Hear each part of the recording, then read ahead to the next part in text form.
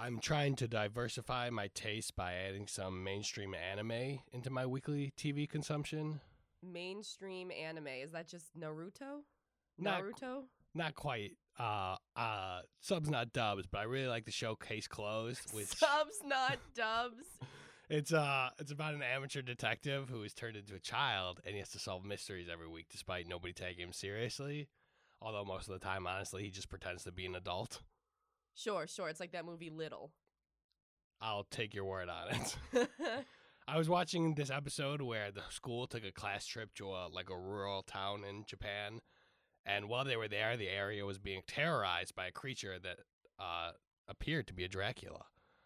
Oh. You know, right away, I'm assuming it's classic Hounds of Baskerville. There's like a scientific explanation for why people having bite marks in their necks. They always the man was dead in the cab the whole time. Exactly. And then they introduced this Count character who talks in a Transylvanian accent. He's got these long, sharp teeth. I'm like, obvious red herring. I mean, it's going to be like a science experiment or something. And I just want to clarify, this is not a Sesame Street it's not like a Jim Henson anime crossover event. No, they could not afford the rights. That's a good idea, though. We should send that in. Would you turn the anime characters into puppets, or would you draw...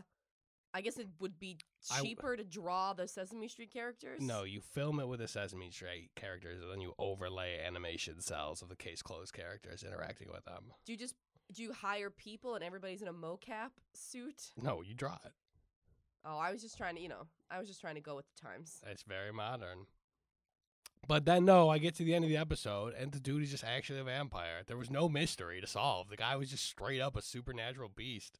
Those poor people were just being harvested. Yeah, but lucky him. Immortality, pretty nice. 1, 2, 3, 4. You, me, and TV. You, me, and TV. You, me, and TV.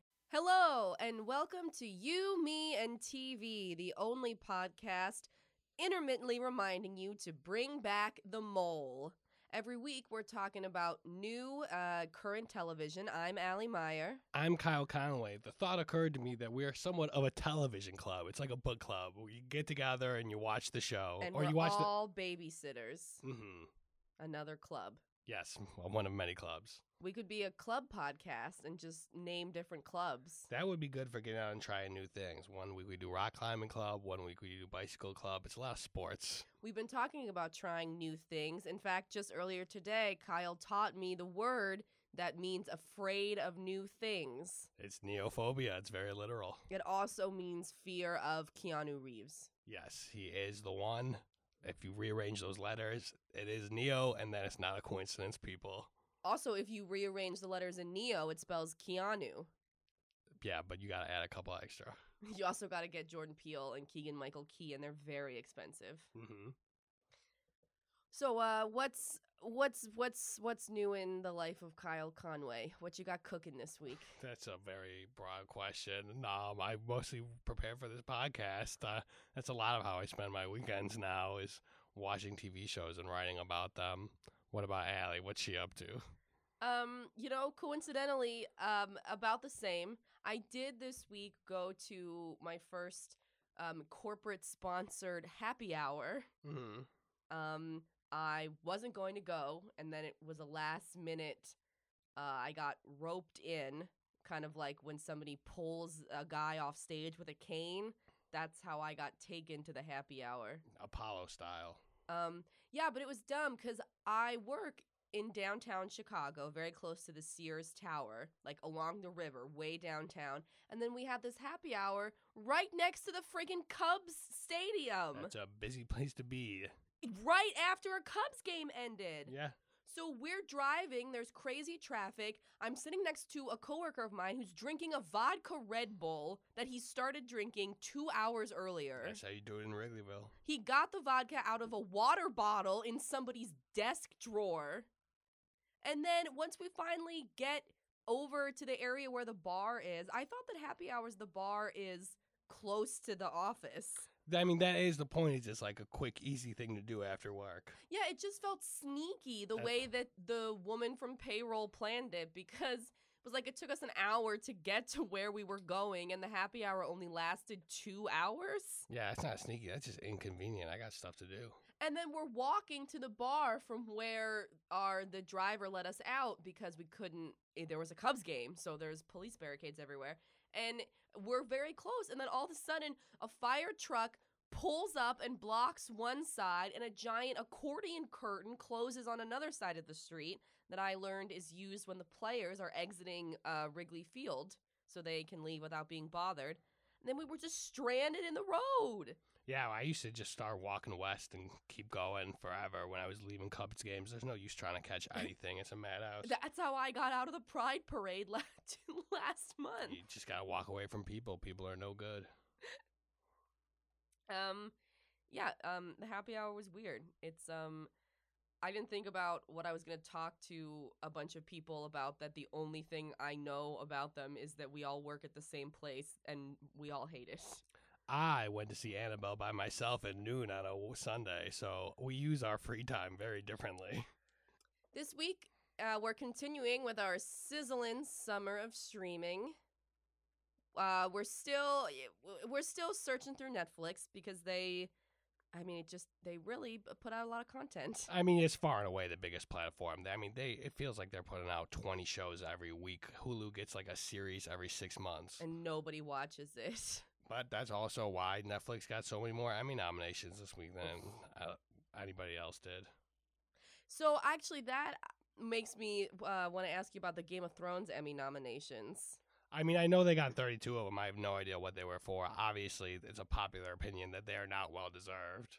But so do you think it was just kind of a foregone conclusion that the Television Academy was going to give them buku nominations? Or do you think people who were making those voting decisions really convinced themselves that the show was as good as it was when it ended? I do think one element of it is when part of getting Emmy nominations is that the people who like vote for you to get it, I don't exactly know how the committee decides, but obviously people don't see every TV show in the world. So the more popular a show is, like inherently the more people will vote for it. And it's so just having a larger audience gives them a way bigger advantage.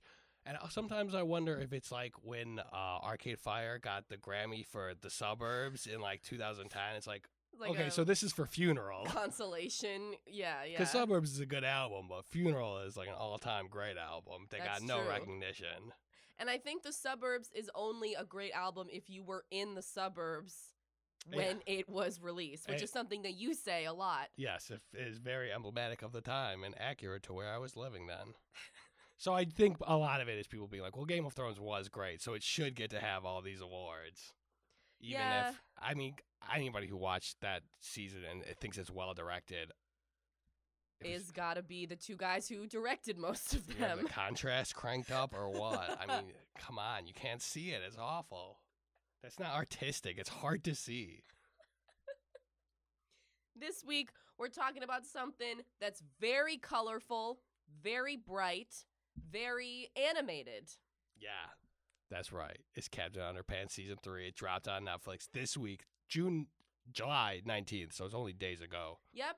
Season 3 premiered on Friday. It's called The Epic Tales of Captain Underpants, based on the movie from a couple years back, based on the book series that came out 20 years ago, 15 years ago. I also read that it was based on the movie, but in what way? If the movie is just based on the book, isn't it just based on the book?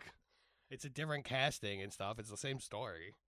Yeah, I'm not sure if it's... I was trying to figure out exactly why it is based on the movie, based on the book. That is the technical description that you find. It might just be because they want the movie to be included as part of the franchise. Yeah, the show is produced by DreamWorks, which does not produce a bunch of TV shows. This kind of seems like it was made just to make this show. And then they want to... I'm sure they're going to do a Kung Fu Panda crossover. I can't wait for that one. I think that was a Nickelodeon show, wasn't it? But it's DreamWorks. Okay. But I do believe that was a Nickelodeon show as well. I'm hoping that it all comes together to form a larger television universe. Yeah, it's an EU for sure. I would love to see the Kung Fu Underpants universe. B-movie. other DreamWorks movies. I think Shrek might be in that. Shrek is DreamWorks, Shrek is the king of DreamWorks. DreamWorks is the house that Shrek built. I am all for Phase 4 Marvel, Jerry B. Seinfeld, Shrek, Captain Underpants, and Poe the Panda. Move over, Black Widow. We've got the Bee Widow. That's nothing. I'm sorry. But we're talking about season 3, Captain Underpants. Right, so we're going to start with just a quick overview of the episode as a whole. Yeah, the first episode of the season. Right. We're talking about. It's called Captain Underpants and the Worrisome Wedge of the Water. Nope, that's not what it's called. It's called Captain Underpants and the Worrisome Wedge of the Water Warmongers.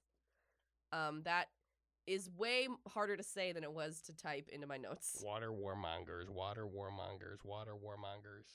I thought it was Monger-er. I have no idea. No, I mean, I copied it right from Netflix, but So I'm sure you're right. It's just always sad for me, someone who has prided themselves on their English lit education, that there are so many words that I don't know or have willingly learned the wrong way to make people laugh, and now I can't unlearn it that way. Well, monger is of like a verb. Warmongering is a gerund of a verb. Warmonger would be a person who mongers war. Oh, so it is okay. They're both real words. A monger is not just a person. I don't know what a monger is, the root word of. Oh no, that's a mongoose. That's an animal, yeah. Okay, well, so are people. Yeah. You got a mongering mongoose. Why don't you tell us about the first episode? So the episode is divided into several chapters. Not unlike a comic book, we follow two best friends, Harold and George, who like to get into trouble and make comic books together. They're elementary school aged. This season, we're starting at summer camp. That is, from my understanding, where the second season left off. Harold and George, the two titular main boys, were going to different summer camps. Mm-hmm. They get there, both of them get to their camps. Turns out it's the same campground, but evil Principal Krupp, who becomes Captain Underpants at the snap of someone's fingers, has divided the campground into two separate camps because he wants to make more money. He also has a grand scheme that is going to destroy Harold and George's friendship so that they can't wreak havoc once the next school year starts. Seemingly, it looks like Mr. Krupp's plan is working. Harold and George get in a fight after a water balloon fight between the two camps is announced.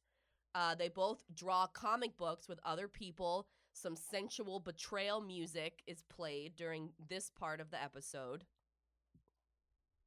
And then finally, both camps decide to bring the comic books to life to try and win the water balloon war, which leads to even more chaos.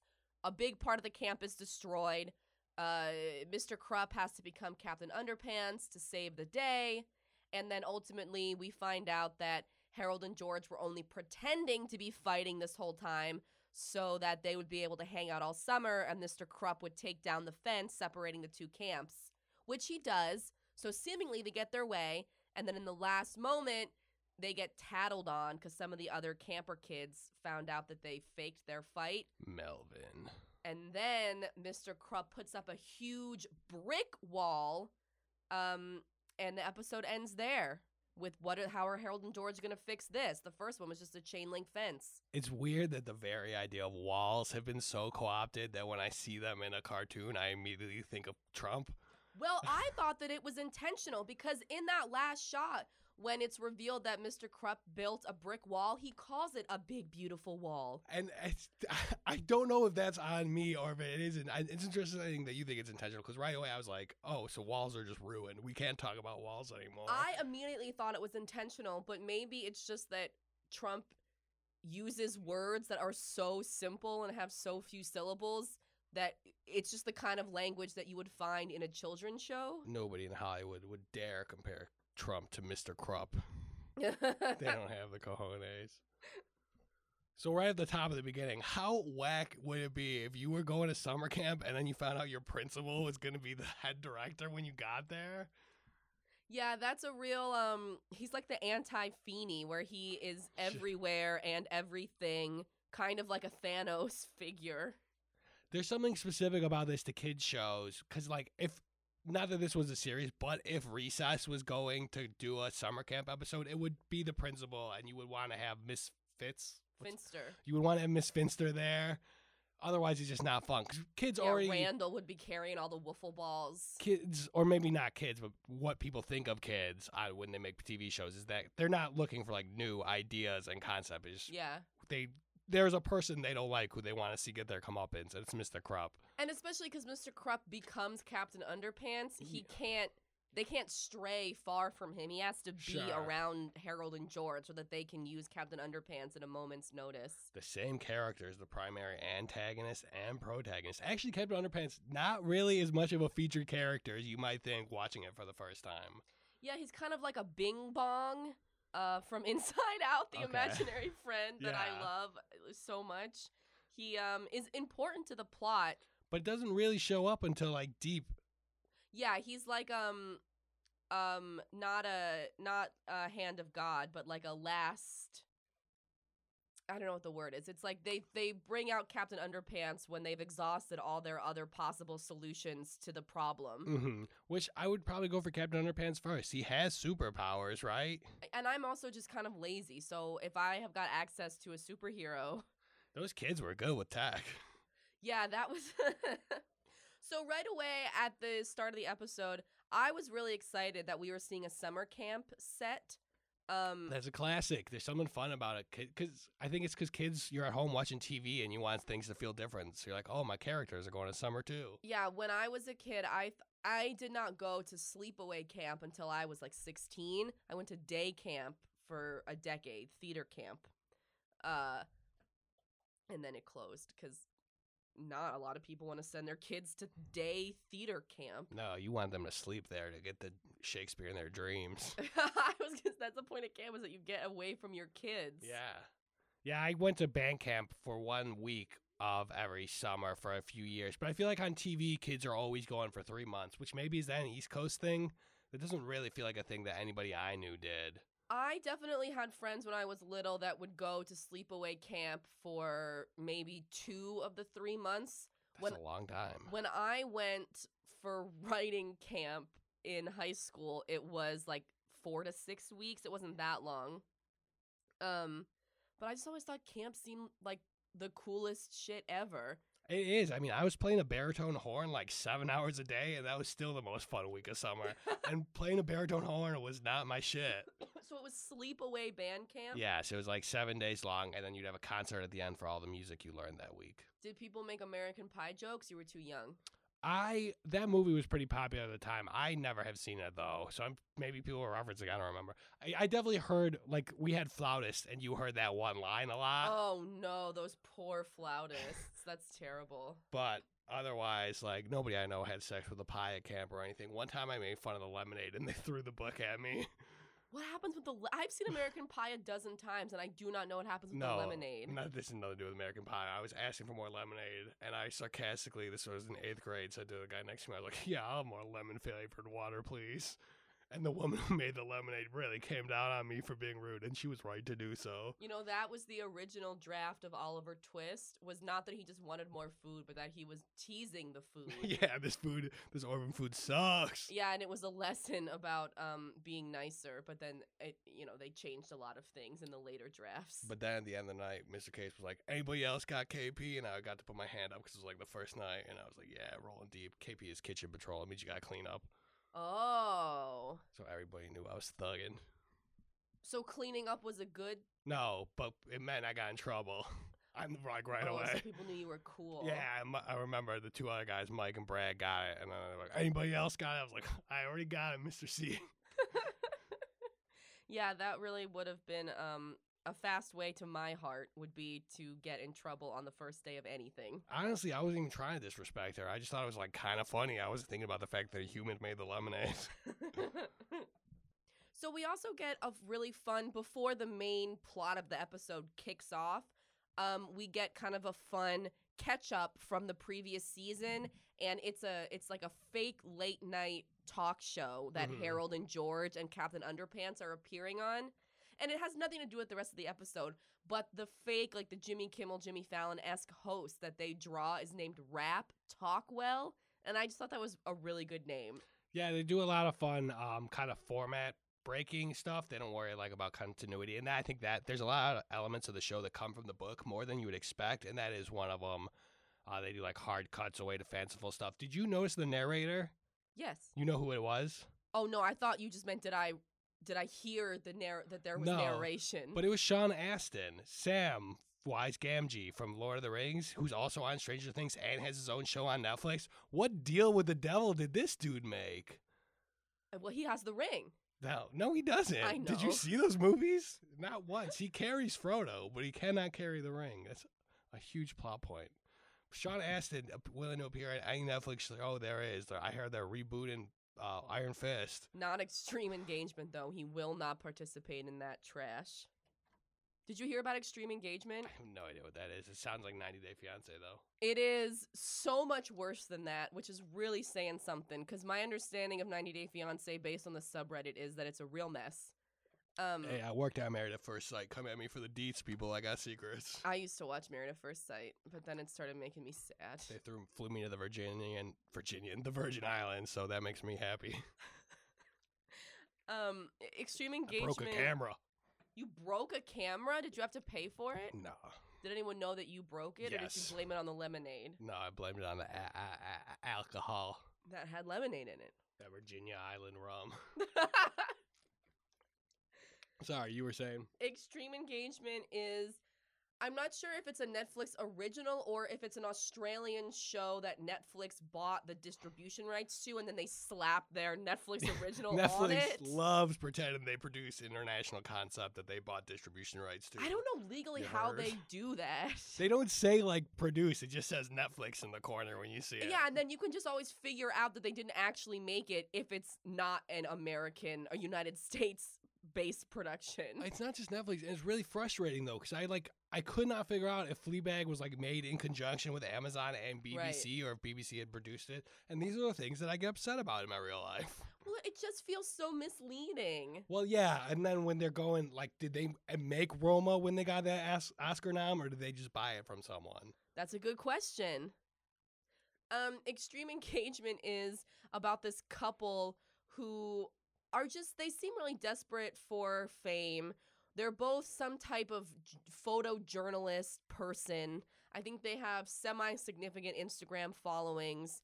And because they're both so focused on becoming famous photojournalists, they have completely neglected their marriage. They talk about the fact that their sex life is virtually non-existent. So then they decide that to repair their relationship, they're going to take like a across the world trip together to go to all different cultures to study their marriage rituals. You gotta communicate at home.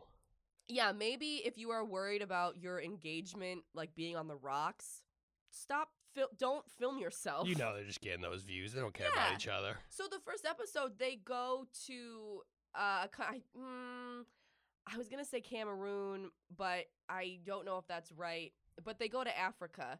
And they go to like a very small community in Africa, and they're showing them this tradition where like a spirit comes into the body, and it's, you know, supposed to bless you with love and like a happy marriage and fulfillment in that area of your life. And it's the first place that they go, and the woman like of the fiance couple just refuses to participate. She keeps complaining about like the weather and like how it's silly. And at one point she says, I don't think this is going to work on a white person. Oh no.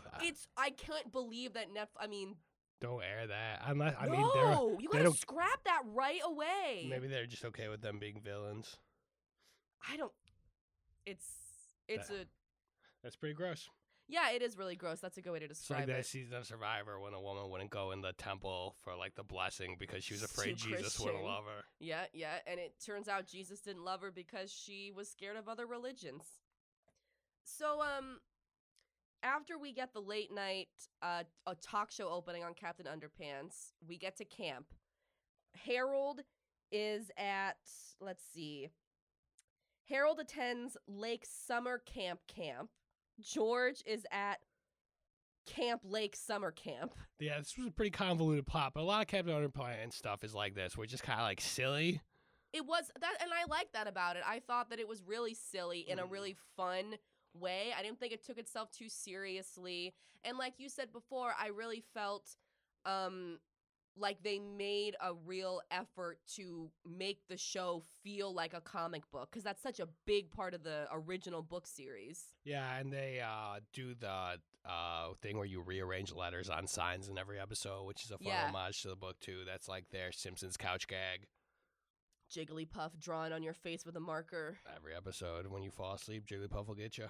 And my memory of the movie that they made a couple years back is that there wasn't as big an attempt made to keep it in that comic book style, but it was also computer-generated animation, and this is more of a, like, bare-bones, hand-drawn style, which I think works better for the show. Yeah, it looks like somebody took the books and drew it as a TV show, which is traditionally what a kid wants to see, is the thing they already know. When I was in high school, I was in an adapted children's play version of Captain Underpants that we would perform at the elementary schools in the area, and I would get to miss school while my friend Dustin put on tighty whities and ran around a gymnasium. That was mostly the play. It was a good time.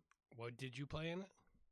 Oh, I played like a made-up character. I was like the bullies. All characters are made up. But not from it. We like added him in. I played a bully character named Ryan, who was not even the main bully. He was like bully number 2. Yeah, but there's nothing wrong with being the guy on Boy Meets World and the one of those 2 guys. Yeah, I was like Joey. Yeah, I couldn't remember either of their names. That was disrespectful. Did not get the plot meat that a Frankie would have gotten, but I was a real Joey. Frankie got like 2 episodes, though, and they were never the good ones. I mean, they're good, but not because of Frankie and his dad. No, because of Frankie and his love of Harley's girlfriend. Yeah, that poetry. Big man got soul. Respect that. Wherever you are, Joey. I feel you. No, Frankie, my bad. Both. So we find out that Mr. Krupp is the camp director of both camps. Like we said, he splits the camp in 2 because he thinks he's going to make double the profits. Yeah, it's kind of messy, but he gets 1 check and he splits it in 2. They don't like double his check or anything. Yeah. So they say he's an idiot and it doesn't change anything. It seems like most of these children's families did not pay for the camp, because at one point they show him counting his enrollment money and he's got $3 bills. No, he can't get past 2. He's unable to count that high. I don't know how I guess maybe, do you need a teacher's license to become a principal? I think pretty much most principals start as teachers, but it's definitely an administrative position. Principal Krupp took the job because he wants to buy a leisure myland, which is an inflatable island. Yeah, it's got like an ice cream parlor and but a home. We talked about this. They have these like floating amusement parks now on lakes and stuff in America. You can just like big bouncy houses in the middle of the lakes, but really big. But this one has an ice cream parlor. How is it functional? I don't know what you mean. It's not like a roller coaster on it. It's just a bouncy house. But how do you have ice cream on it? Oh no! I mean, it doesn't. That wouldn't work. It's like cartoon. Fisher-Price ice cream. No, it's just not real. Oh, I thought you meant some of them. I just got too caught up in the fantasy. No, Mr. Krupp, who is never once referred to as Principal Krupp. He's camp director Crump. That's true. He has an ice cream parlor in his leisure land. So we get a quick shot of one of the main like supporting kid characters, Melvin Sneedley. He's at the camp too. Classic evil nerd. Yeah. He's a real Poindexter. His mom's doing his dirty work. Yeah, he's like swimming in the lake, and then you find out that his mom is actually under the water doing all the swimming for him. And I'm hoping that the show gains enough traction that will become the origin for Jason Voorhees and his mom. That's pretty good. I think that Melvin is about as good a name as you're going to get for that character. Other close runner-ups, Eugene, Dexter. I mean, it's used, but it's still out there. Dexter reminds me, one of the people who developed the show iteration of Captain Underpants is Peter Hastings. I thought for sure you were going to say Michael C. Hall. No, Peter Hastings is, he has been working in children's animated television for a long time. He was one of the head writers on Pinky and the Brain. Love that. On Animaniacs. Love that. He was really involved with Tiny Toon Adventures. And he's worked consistently since then. I think his most recent thing, other than Captain Underpants, is a show called Cat Scratch. Cat Scratch. That was from like 10 years ago, though. Cat Scratch hasn't been on in a minute.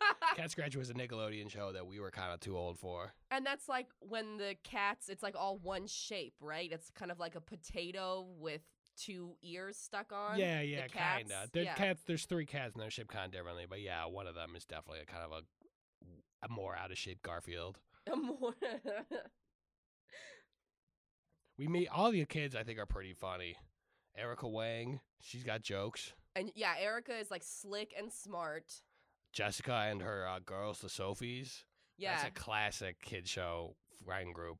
Yeah, especially the way Jessica talks. She's like the like popular girl, and then the Sophies are her cronies, and she draws everything out. Dressy, I didn't really get what her game was exactly. That's the dramatic one that like to sing. I think, yeah, I didn't really get what her deal was either, except for the fact that she was just kind of always there to accentuate the moment with music, but everybody was annoyed by it. Yeah, and it seemed, I just didn't really get exactly what she was doing. Maybe other episodes she has a more coherent purpose. No, I think that's probably it. That was one of the, there's several through lines in this episode.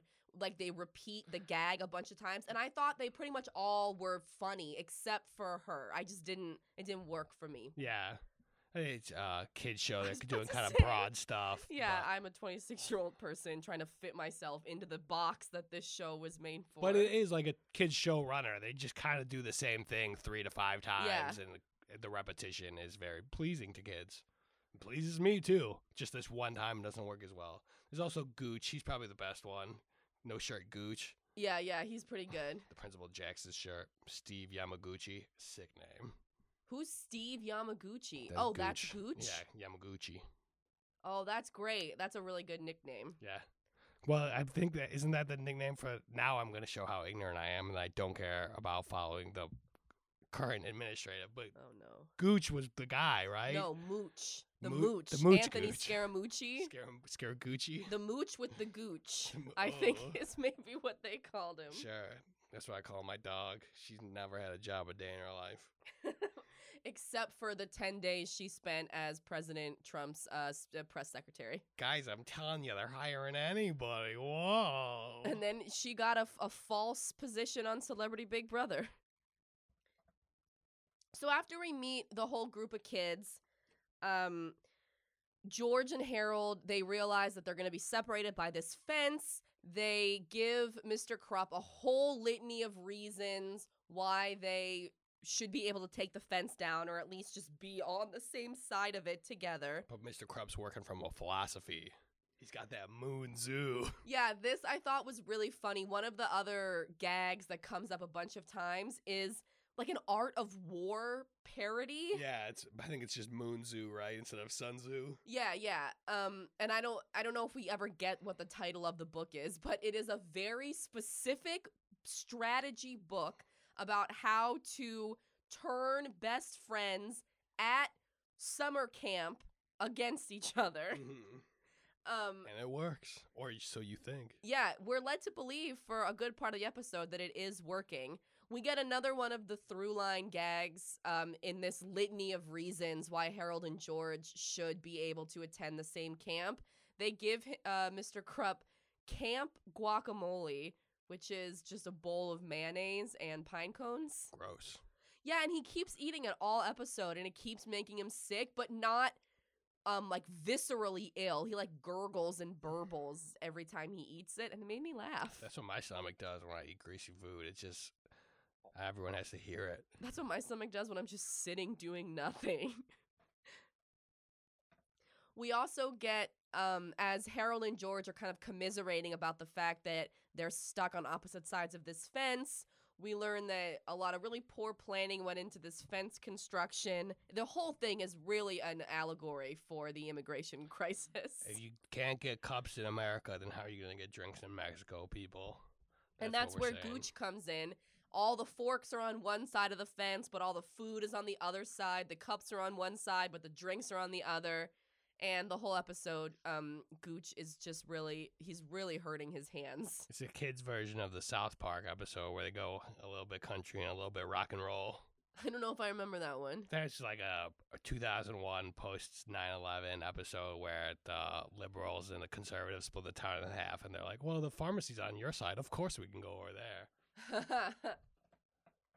That's the secret to making kids content. Take a popular adult content and reference it. That's not what they're doing, though. We also get another running gag.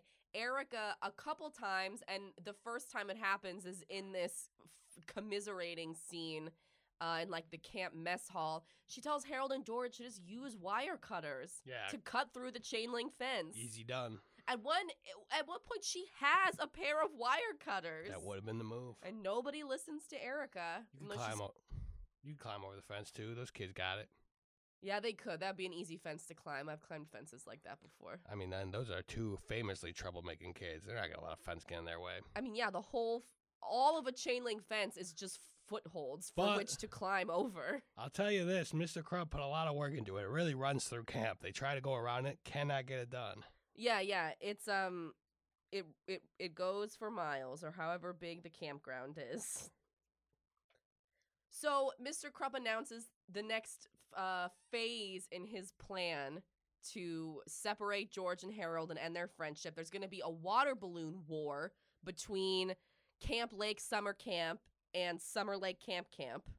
They should have had a prize. Something they were competing for, something big that they both wanted. Well, they're competing for Mr. Crump's Leisure Island, but they just don't realize that. Sure. So that was, and that's pretty much all we get. The episode's divided up into 5 chapters, I think also to kind of reflect the fact that it's based on a book. Yeah, they're definitely keeping that around. The book has similarly like funny chapter titles. Yeah, this first chapter was called Weep Away Camp. And then we move into chapter 2, which is called Endless Bummer. Camp Weep Away, is that like the As Told by Ginger camp or something also? I'm pretty sure I've heard that used before. No. Oh my goodness. The Ginger, As Told by Ginger one is at Camp something. We don't say moopers, we say meeps. Camp Wanna Weep. That's what it was on Kim Possible. Ron hated that place. He was terrified. Oh, yeah. See, I don't have as good a working memory of Kim Possible as I do As Told by Ginger, because I just always get distracted thinking about how perfectly triangular the nachos were on Kim Possible. You know, I was looking at Instagram by coincidence this week, and for the first time ever, I saw Christy Carlson Romano's page. Uh-huh. I think she has, I don't know how popular it is, but it's like a cooking show. And was it recommended to you, her Instagram page, or did you seek it out? I think it might have been a meme about the Hillary Duff movie where Cadet Kelly. Oh, hell yeah. Classic. I think it was something about how people react when Lizzo comes on, and it was Cadet Kelly and Christy Carlson Romano thing. So that is what I do with my work day when I'm in the bathroom, which is how I spend most of my work day. Beats being at a happy hour. But she had the guy who plays Eric Matthews on Will Friedle as a guest, and they made a Naco, and I didn't watch it because I don't actually watch these things. I just see what the thumbnails are, and I absorb information that way. I think Kim Possible had a resurgence in the past couple years because they made that movie. I had a camp instructor actually at that theater camp, the day camp, and she used to tell stories about how when she was a teenager, she and Christy Carlson Romano went to the same voice teacher, and she said Christy Carlson Romano was not well liked by the other people at the voice studio. I don't know. It sounds like this girl might just be a hater. Christy Carlson Romano was wildly famous. Yeah. Melissa, if you ever hear this, hit us up. Are you still married to Justin? I'm not calling you a liar, Melissa. I'm just saying I'm suspect. I'm just calling you biased. Despite the fact that every character she plays is uptight. I think Christy Carlson Romano is cool as the other side of the pillow. I loved her when I was a kid. I had the Kids Bop or Broadway Kids albums because she was on them. I had her CD. Not me. That makes sense.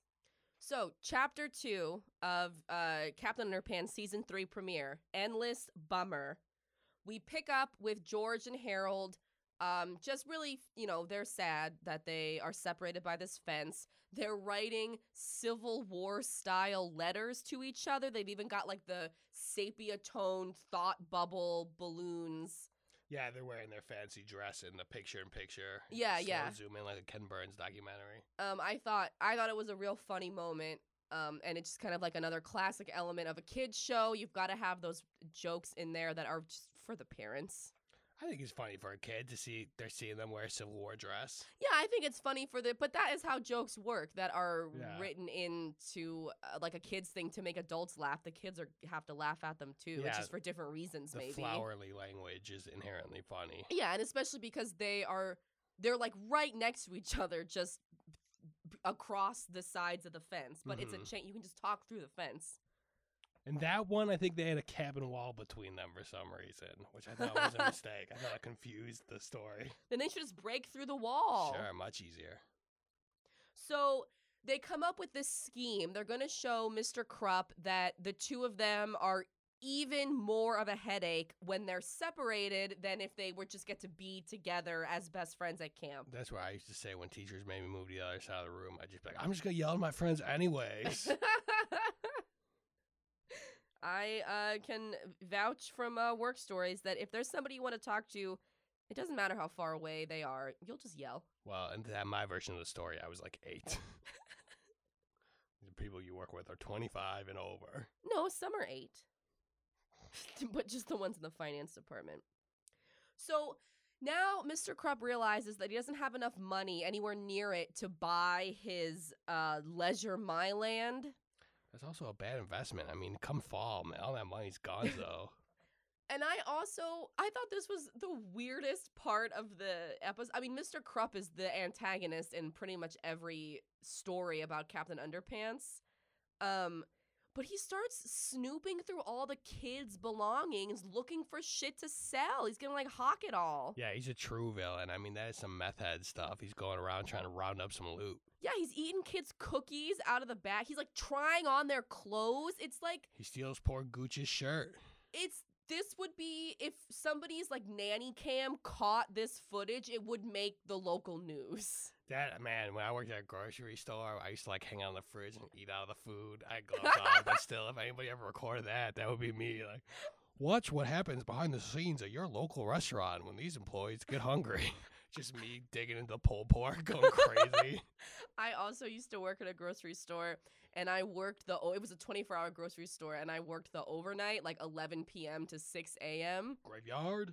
Oh, yeah, I loved it. I got to restock the candy, but so we had keys to, like, all of the, like, little candy dispensers and things that are in the front of like, temporary tattoos, like, weird keychains. Yeah, the 25-cent kid stuff, it's $1 now. Yeah. Times have changed. That's so expensive. So we used to open up the super bouncy ball one, and we would just steal bouncy balls. Let them fly. I had so many of them by the time I quit that job. Statute of limitations is not over, guys. Keep that on the down low. So after Mr. Krupp snoops through all the kids' belongings, we cut back to Harold and George. They're both really, really lonely, and they're desperately lonely enough that both of them coincidentally are willing to make a comic with somebody else. But Harold works with Erica, and, like, Erica seems cool. I get why you don't want to work with Melvin. Melvin sucks. Yeah, Melvin is like Minkus. He's like their rival, but not in, like, a super serious kind of way. At the end, it seems like he's a little bit of a villain. Yeah. But at this point, it just seems like he's kind of an annoyance. I do like that one of them writes the comic and one of them draws it. Yeah, that's how it normally works in the Captain Underpants universe.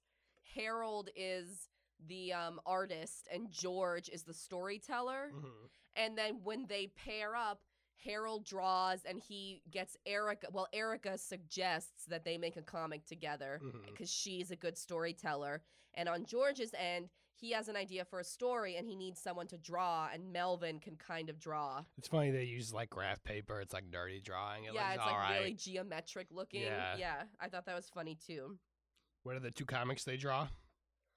Ooh, that's a good question. So George and Melvin draw the Camplifier, which is a story about this big campfire that comes to life because it gets these chemicals poured in it. And it wants a friend, but nobody wants to be its friend because it's a big, scary fire monster. You gotta understand that, dude. And Harold and Erica draw the Balloonatic, which is like much better name than Camplifier. I thought Camplifier was a cool name, but not it. The actual Camplifier didn't what's the word for a mirror? Reflect Yes. the name. If it was like a campfire that got bigger, or maybe some combination of like stereo equipment and a fire, then yeah, Camplifier totally works. But for this like weird robot fire, nah, don't.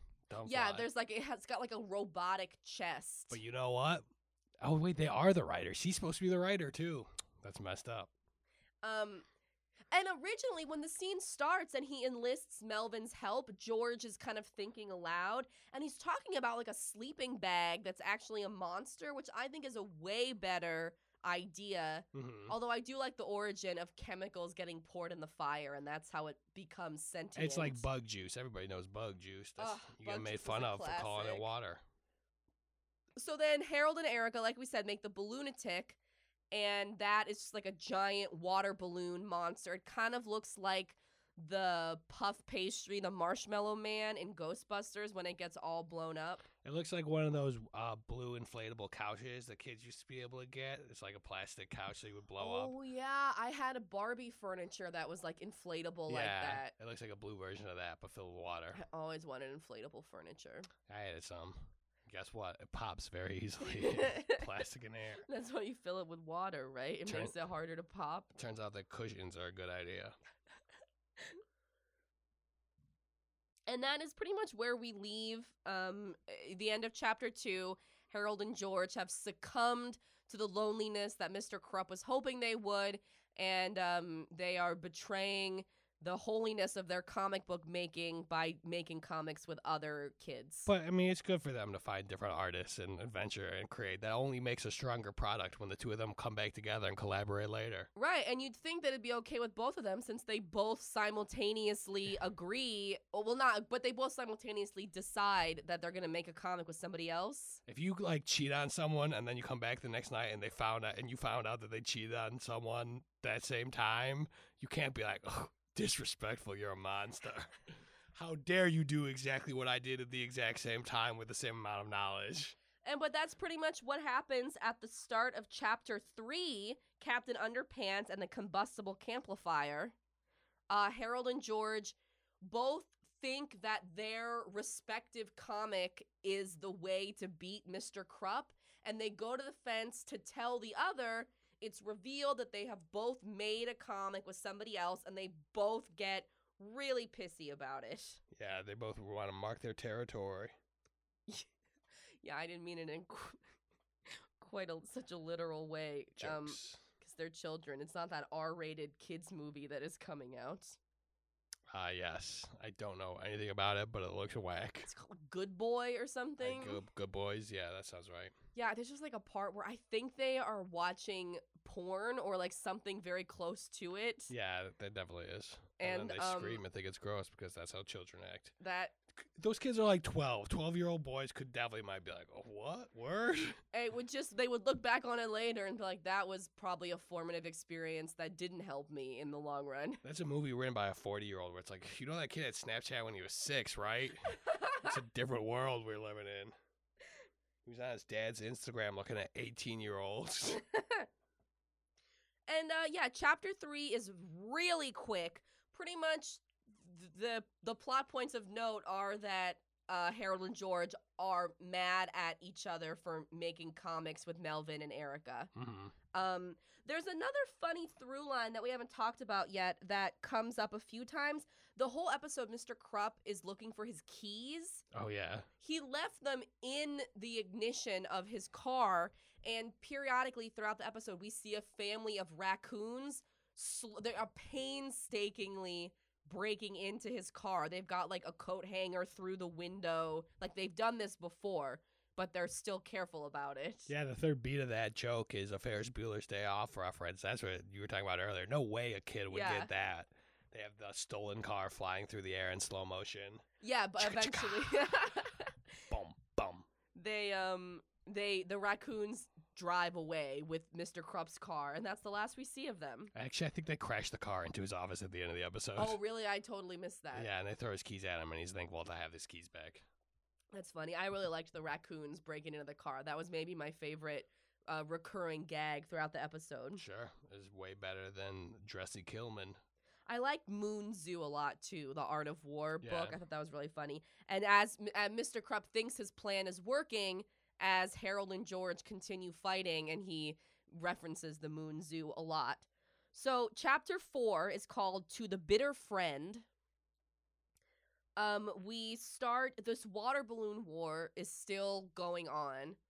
I'm not sure if it's the same day, or if it's just like nighttime now, or if it's a whole new day, as when George and Harold first started arguing.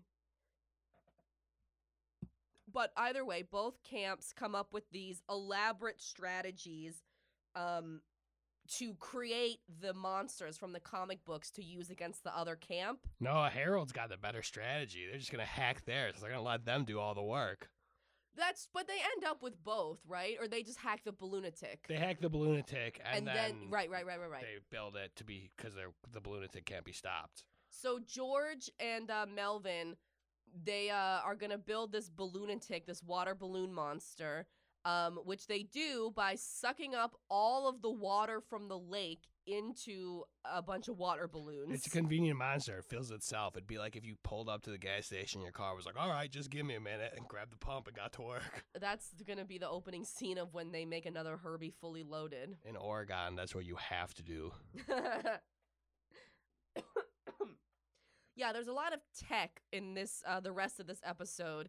And it's a kid's show, so it doesn't really it can be as convenient as it needs to be for the plot to work, but it's a lot of tech for these little kids to be so adept at using. I think that's probably pretty consistent with the entire show. Yeah, it's real fantastical.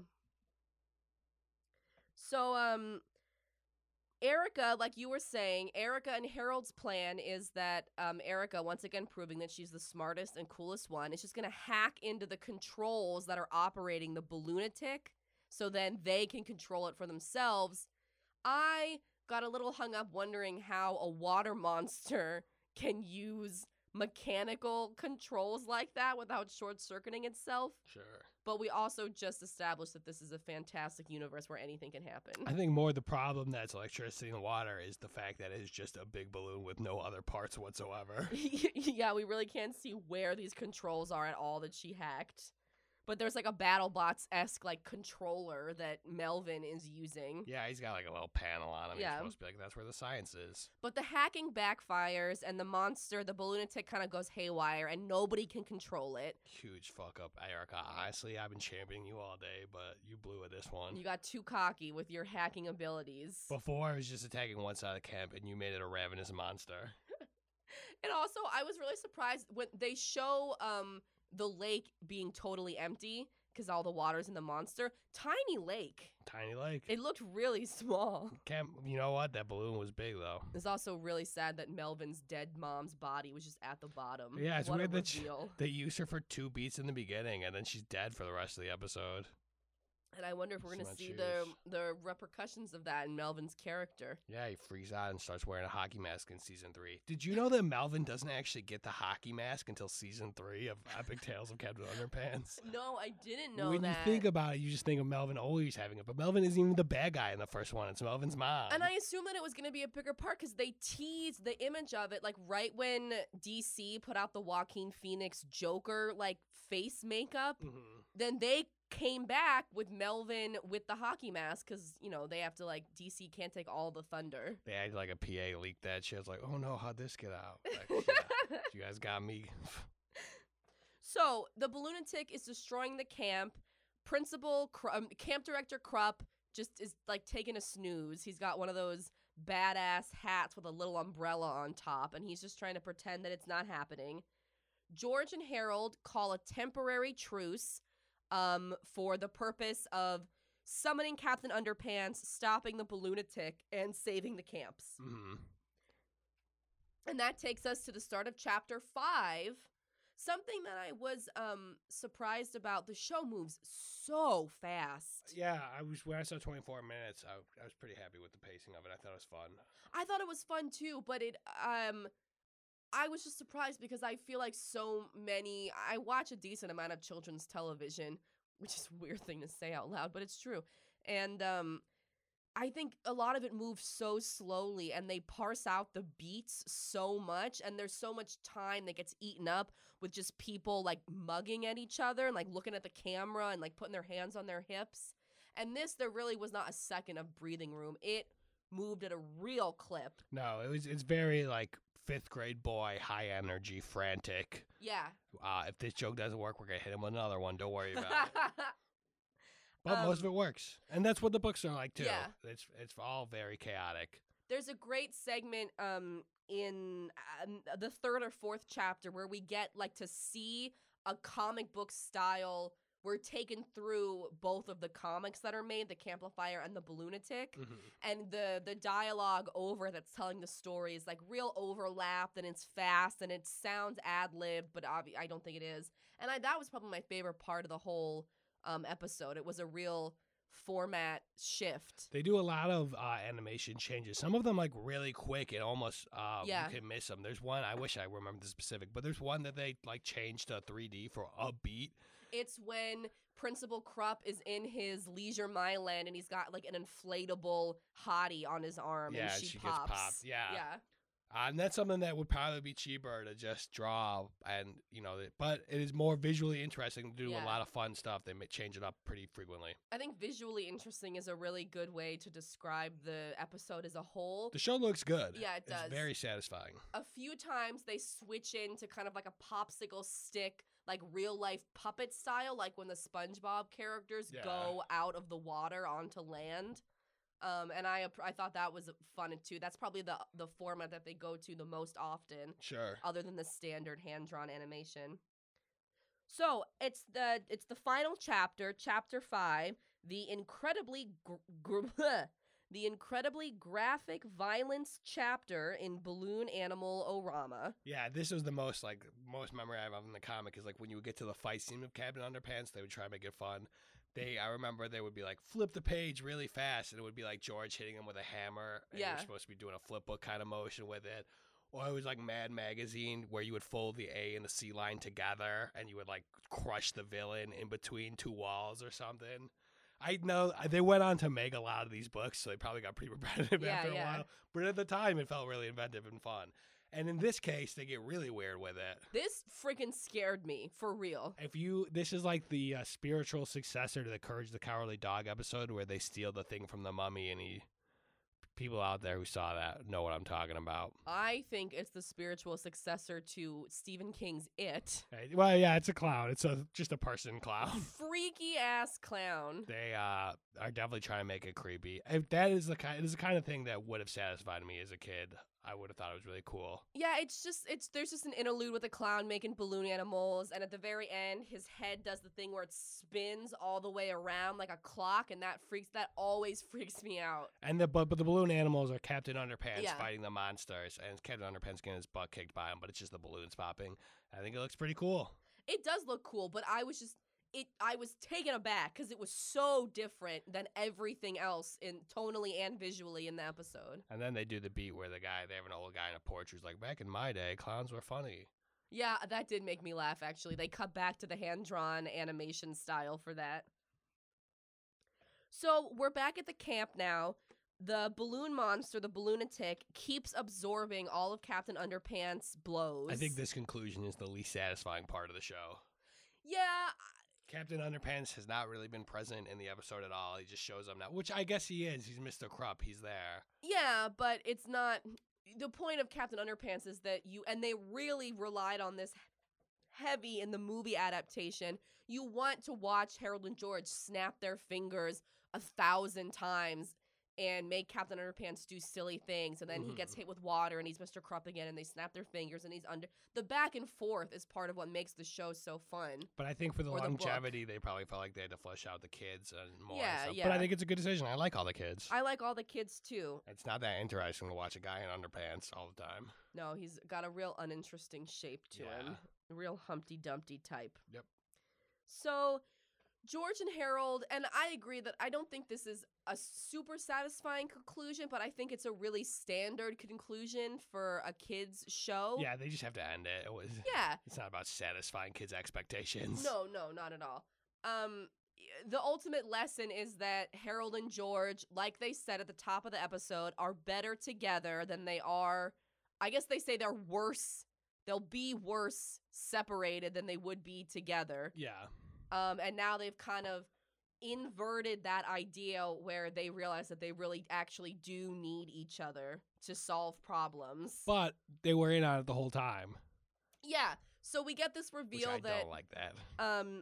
Well, so first, George and Harold realize that if they create the Camplifier, who only wanted to make friends, that was the plot of George and Melvin's comic book, then the Camplifier will try to befriend the Balloonatic, and if they can get them to hug each other, the Camplifier's fire will pop the Balloonatic's water balloons, and then the water from Balloonatic will put out Camplifier. Just doesn't work. And everything would go back to normal except for the fact that half the camp has already been destroyed. But Camplifier doesn't want to be friends with him.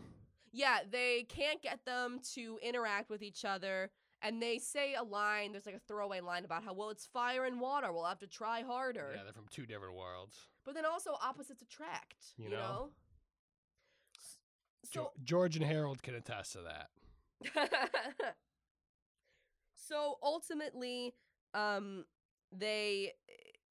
Underpants helps. They kind of just like wrap them up in like a tourniquet. I think it's supposed to be like a lasso made of underpants, probably. Sure. That sounds like something that Captain Underpants would have. Yeah, unless they specifically have them like pull bed sheets off the line, and I missed it. Utility waistband. Utility wedgie.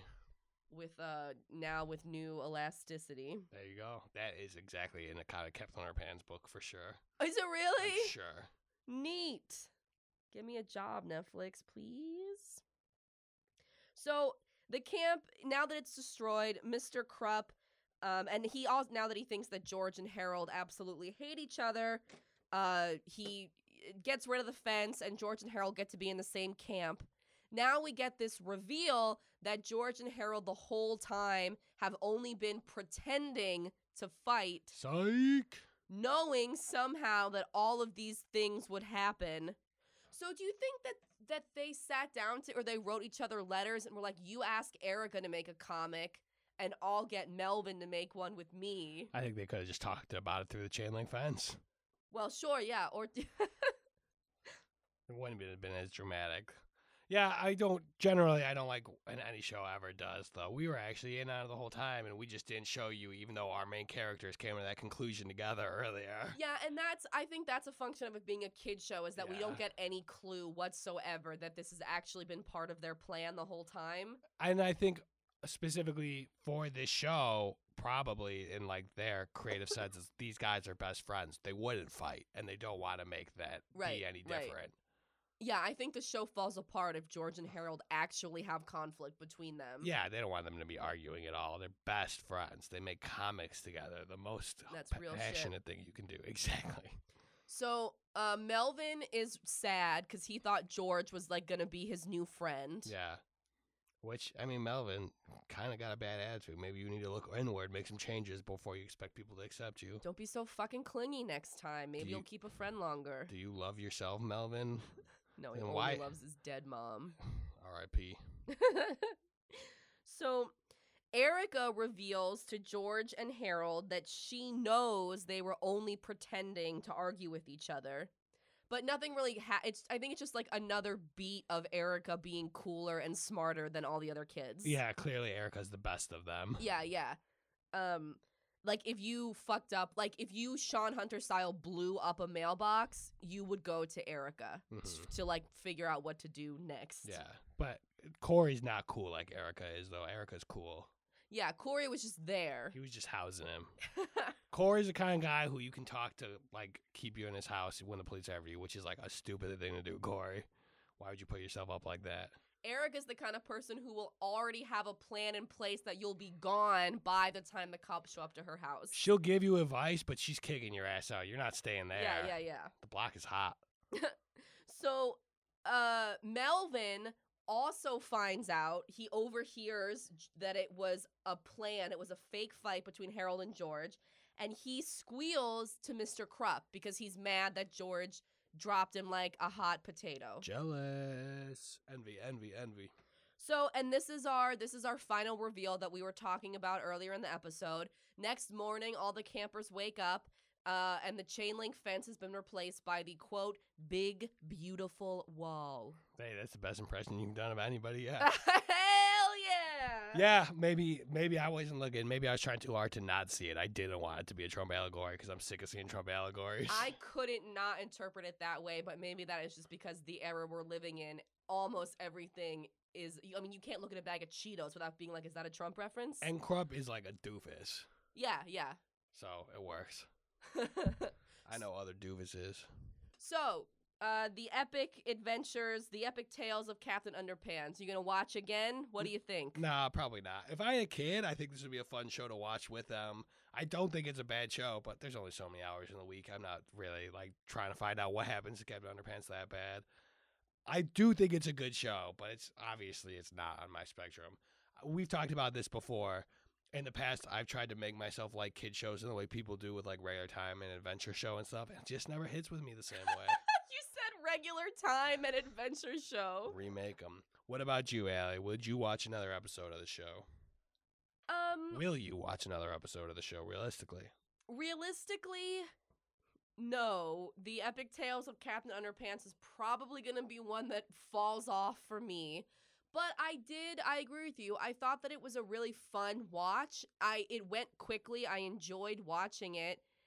If I were a kid or if I accidentally have kids, this is the kind of thing that I would want to be watching.